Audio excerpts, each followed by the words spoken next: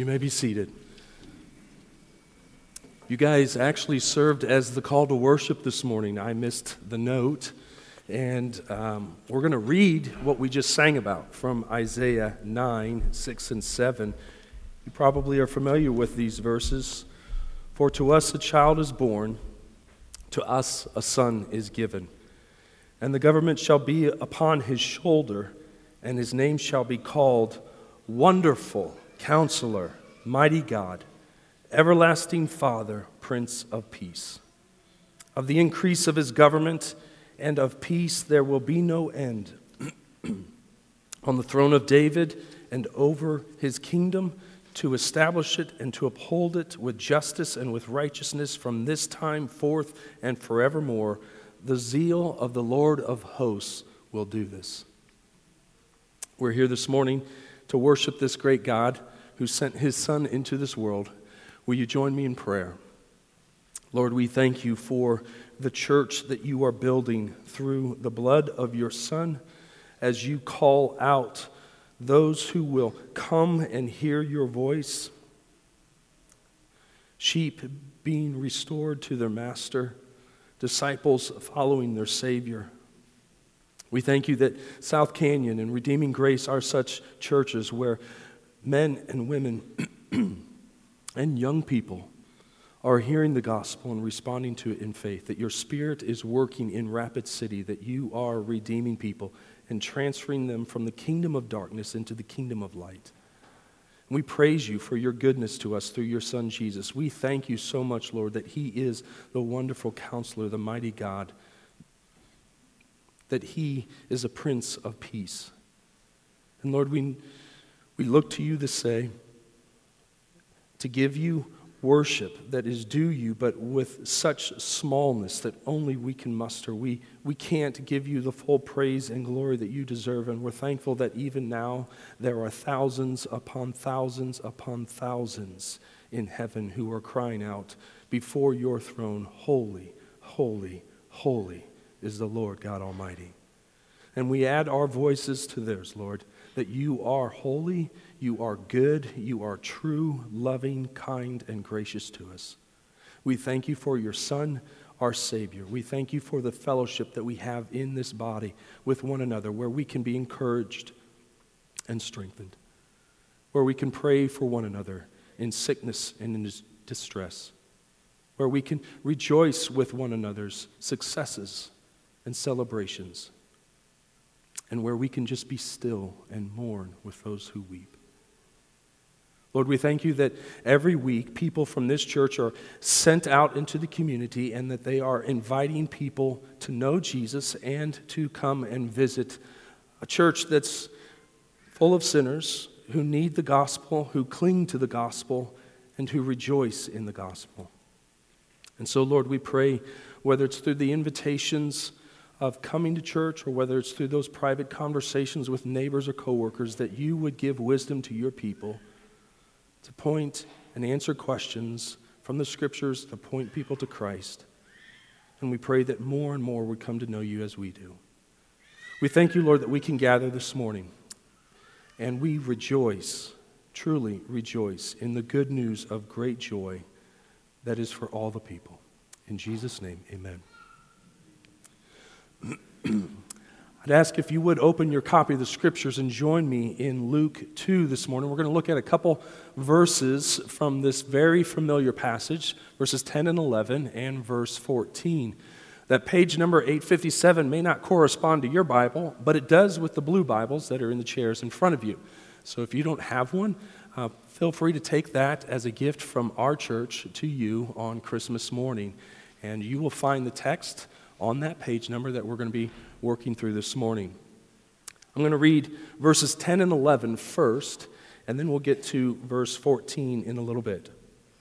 And the angel said to them, "Fear not, for behold, I bring you good news of great joy that will be for all the people. This angel appeared in a dark night to shepherds who were keeping watch over their flocks.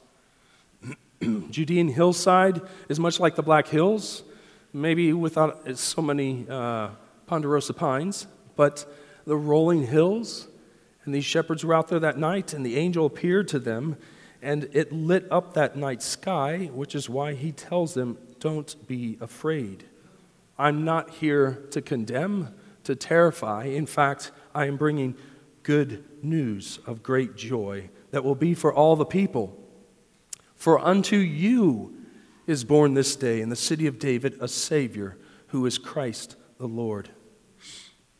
Now, if these verses sound a bit foreign to our ears, that especially that phrase, good news of great joy that will be for all the people, where are we hearing about good news in our day?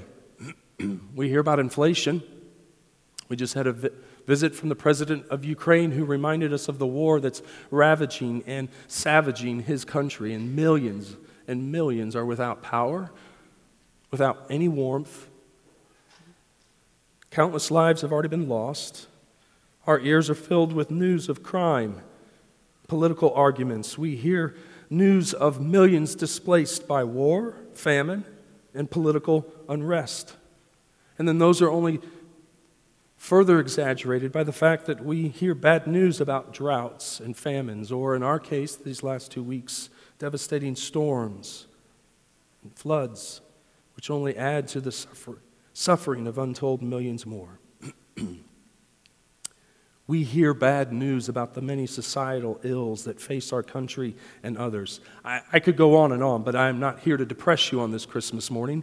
I'm just simply making the point that so often what we hear doesn't reflect the good news that the angels brought to the shepherds that night. And our ears may have become so full of the bad news that we have forgotten the good news. It seems that our world is obsessed with sharing bad news, while simultaneously giving us the false promise of peace, pleasure, and wholeness. I may go through puberty again, just to let you know.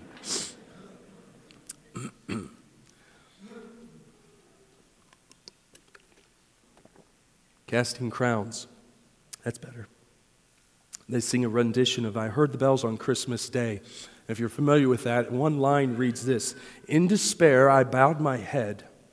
There is no peace on earth, I said, for hate is strong and mocks the song of peace on earth, goodwill toward men. And that may seem to be more true for our day than what the angels said to the shepherds that night.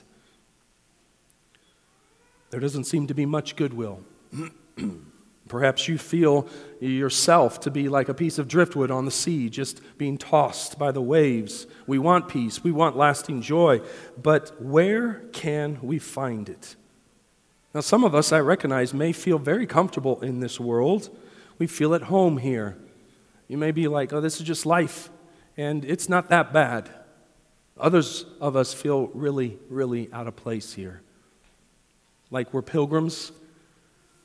We're tourists. We're visiting a land. We know enough of the language to get by, but we don't fit in. Whether you are comfortable in this world or not, all of us need to hear the good news of great joy that will be for all the people. Now, what's interesting is I grew up in a church where we use the King James Bible, and Luke 2:14 reads this way, which is different from the ESV. So I'm going to read this because it's really important and it leads into our understanding of Luke 2:14. So from the King James, it says, Glory to God in the highest, and on earth peace, goodwill toward men. I think we might read the King James and mistakenly think that the goodwill is from men toward other men. And so, because we don't see that, like the song that I just quoted from Casting Crowns, we don't see peace covering the earth. We don't see men loving other men and taking care of one another. Instead, we see war and sin. We are very discouraged by that. But in the Greek, actually, the last word of this verse is eudokos, which refers to God's good pleasure. Philippians 2:13 quotes this. For it is God who works in you both to will and to work for his good pleasure. And so the ESV, the translation that we commonly use here at South Canyon, and the New American Standard, if just for another, say, "Glory to God in the highest, and on earth peace among those with whom he is pleased." So it really does change the understanding. Not peace on earth, goodwill toward men, where men are doing this, but this is God being pleased and bringing peace among those with whom he is pleased. So that means we have to ask the question that is hidden in Luke 2:14. With whom is God pleased? And the answer, we're going to jump around a little bit today. So I failed to get this in before we went to print, but Ephesians chapter 1, verse 5 says this, that God predestined us for adoption as sons through Jesus Christ, according to the purpose of his will. Ephesians 1:9 says, he is making known the mystery to us, the mystery of his will, according to his purpose, which he set forth in Christ. Did you hear that? Twice in those two verses. The purpose of God's will. And then again, remember I quoted Philippians 2:13, for it is God who works in you, both to will and to work for his good pleasure. So how do we answer the question? Luke 2:14 says that glory to God in the highest, and on earth peace among those with whom he is pleased. With whom is God pleased? Is it everybody? According to what Paul unpacks for us in Ephesians chapter 1, God is pleased with those whom he has redeemed. So Luke 2:14 is not describing or calling for worldwide peace. It's not. Luke 2:14 is not describing something that mankind can usher in or can accomplish by their own efforts. Instead, we find tucked away in this oft overlooked verse the fulfillment of what we began with in Luke 2:10 and 11. Remember? Good tidings of great joy to all the people. There's the promise of the Messiah, the Prince of Peace. And that good news comes to those to whom God is going to redeem. So if you're there still in Ephesians, flip the page, and let's go to chapter 2. This is more of a topical than what you're probably accustomed to just in the 8 months we've been here. But I think it's worth telling and sharing this morning. Ephesians 2:13 through 18. But now in Christ Jesus, you who were once far off have been brought near by the blood of Christ. For he himself is our peace, who has made us both one. Doesn't matter our backgrounds, it doesn't matter our ethnicity, it doesn't matter our financial portfolio, it doesn't matter our family history. God has made us one and has broken down in his flesh the dividing wall of hostility by abolishing the law of commandments expressed in ordinances, that he might create in himself one new man in the place of two, so making peace, and might reconcile us both to God in one body through the cross, thereby killing the hostility. And he came and he preached to you who were far off, and peace to those who were near. For through him we both have access in one spirit to the Father. You know, Paul's saying the gospel is Jesus. He is the embodiment of the gospel. This one who was born as a baby in a manger, of the Davidic line, of the promised seed of Abraham, the one that God said would bring a worldwide blessing, is Jesus of Nazareth. And he is the one who can change people and reconcile us to God. He is our peace and has created and fulfilled every part of the peace treaty with God. You realize that in Jesus Christ, We are granted the forgiveness of all our sin. We are no longer under God's judgment. In Christ, we call God our Father, and we have access to him. God sent his Son into the world to save sinners by reconciling us sinners with the holy God.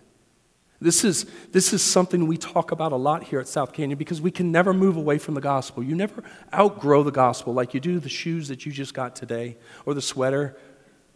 You will never outgrow your need of the gospel. We cling to the gospel because in it are the promises of God. If I loved you while you were still a sinner, I will love you even though you sin against me today with greed or covetousness or lust. My love for you will not change. We love the gospel because it reminds us there's nothing we ever did to earn God's favor. He's lavished it upon us. In Christ, we receive the gospel. We don't earn it. And that gives us great confidence when we feel as though we ought to be doing better than we are. The gospel reminds us that everything is rooted in Christ's work, not ours. Now, certainly the gospel has a call to change us and to refine and sanctify us and to reform us and to reconcile us. And it will do those things. We are called to obedience. We're called to faith. But the peace that the shepherds were told about wasn't just a peace between sinners and God, or a vertical reconciliation that was taking place. That's the most important part. But there's more to this peace. And that's what I want to show you here as we continue in Luke 2:14. Jesus' life and death provides not only peace to those who trust in him, but Jesus says this. Stay in Luke 2. I'll just quote from John 14:27. Peace I leave with you. My peace I give to you. Not as the world gives, do I give to you. Let not your hearts be troubled, neither let them be afraid. And so what Jesus is saying in John is that the world's peace, that false promise of pleasure, of fulfillment, of joy, of enduring wholeness and happiness, if you just had a better diet, or if you had more money, or you had more education, or you had a bigger house, whatever it is, the world's peace does not compare to the peace Jesus gives.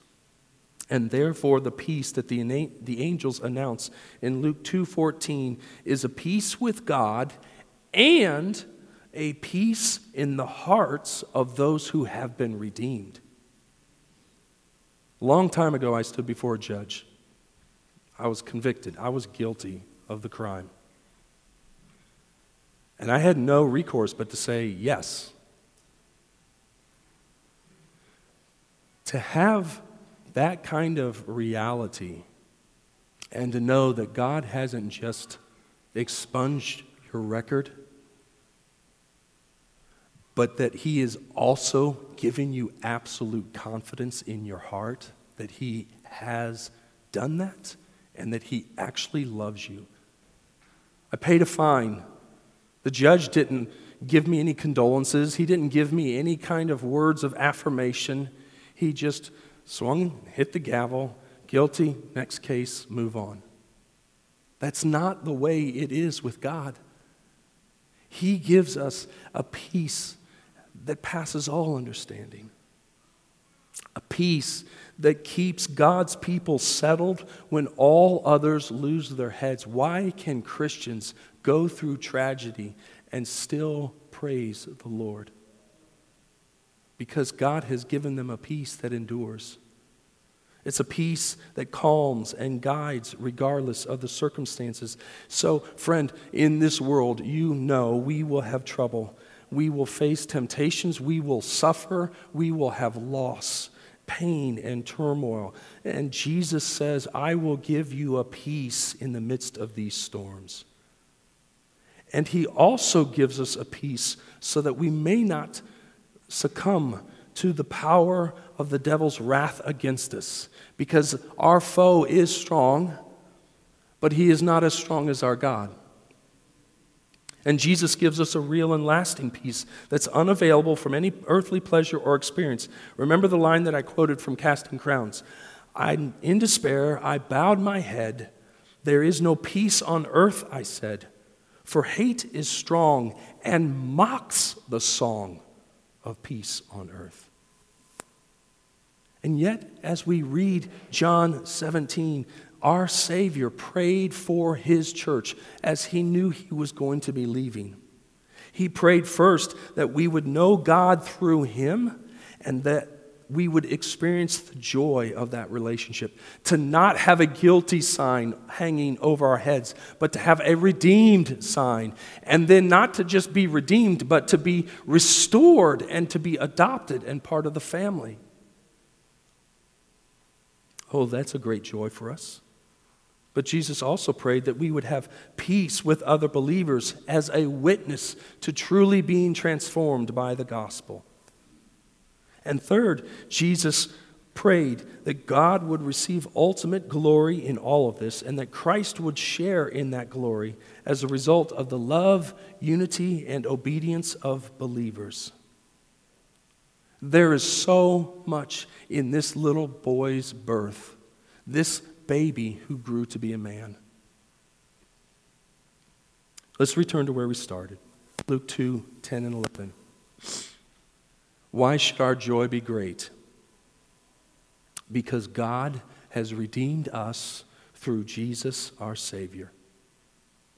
And that is why one of the most flawed guys in the New Testament, one of the most impetuous, brash, proud, stubborn, willful, impatient guys named Peter, could read or write this: "You were ransomed from the futile ways, and not with perishable things such as silver or gold, but with the precious blood of Christ."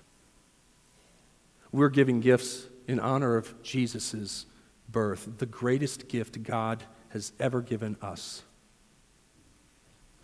But you know, no gold or silver can accomplish for you what the blood of Christ can do. And that is the treasure that we must long for. That is the wholeness that we must pursue. That is the joy that we must hold in highest regard. The treasure which God used to purchase our redemption was the life of his dear Son. And that means today, for Christians, is a holy day of celebration for all who, by faith in Jesus, have received God's salvation and experience his good pleasure. Don't get distracted by things that promise peace but can't deliver. Here's a final word about the good news, which is great joy for all people. We read it last week as part of our Advent scripture reading. It comes from Titus 2. For the grace of God has appeared, bringing salvation for all people, training us to renounce ungodliness and worldly passions, and to live self-controlled, upright, and godly lives in the present age. It's the fact that God is transforming us through Jesus. He's not just saving us so that we may return back to our sin. He's saving us to sanctify us so that we will become more and more increasing like his own Son, pure, holy, and righteous. But Paul goes on to say this, that Christmas has a dual nature. We're looking back on that fact that God, the grace of God has appeared. He brought salvation to all people through his Son, sending him into the world. But Paul says we are also looking forward, waiting for our blessed hope, the appearing of the glory of our great God and Savior Jesus Christ, the one who gave himself for us to redeem us from all lawlessness and to purify for himself a people for his own possession who are zealous for good works. You see, for the Christian, we aren't just looking back at a manger scene in Bethlehem many years ago. We're also looking forward to the return of our Savior. This blessed hope that we have as Christians. I want to show you a picture. One December morning in Indiana, I was heading into work. You see that? It was hard no picture can actually see it, show it like it was. As clear as day. Now, this isn't me getting crazy. Don't be scared. But if you look really close, it looks like a cross. You see a little lateral line about where the telephone lines are? And that was as clear as day for me as the sun was coming up. I was heading east, and I'll just tell you this. This is legit. For a second there, my heart skipped a beat. It was like, is this the day? Like, seriously, am I seeing this? This is what Christmas Day should be every day for us. Like, we ought to be looking forward to Jesus. I mean, this is the dual nature. We look back at the one who was sent into the world, and we look forward to the one who's promised to come and gather his people and to make all wrongs right and to make a new heaven and a new earth and to do away with sin, do away with sickness and death, and to be with us, and we will be with him forever. He is our peace and our Redeemer. He is our consolation and our conquering King. Now, before we stand together and sing Exult in the Savior's Birth, I have to ask, do you know the peace of God that passes all understanding? Has God's good pleasure been poured out in your heart? If so, then I hope you will be able to stand and sing this song of good news with great joy as we anticipate and celebrate not only Christmas, but the day of Jesus' return. Joel.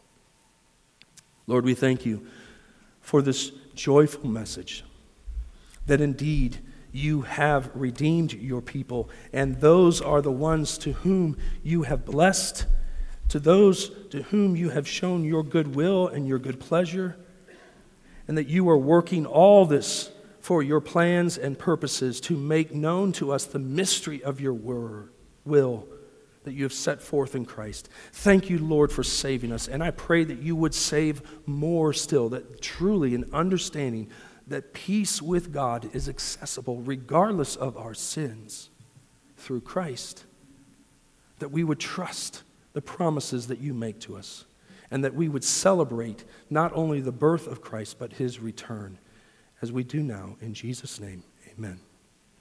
Let's stand.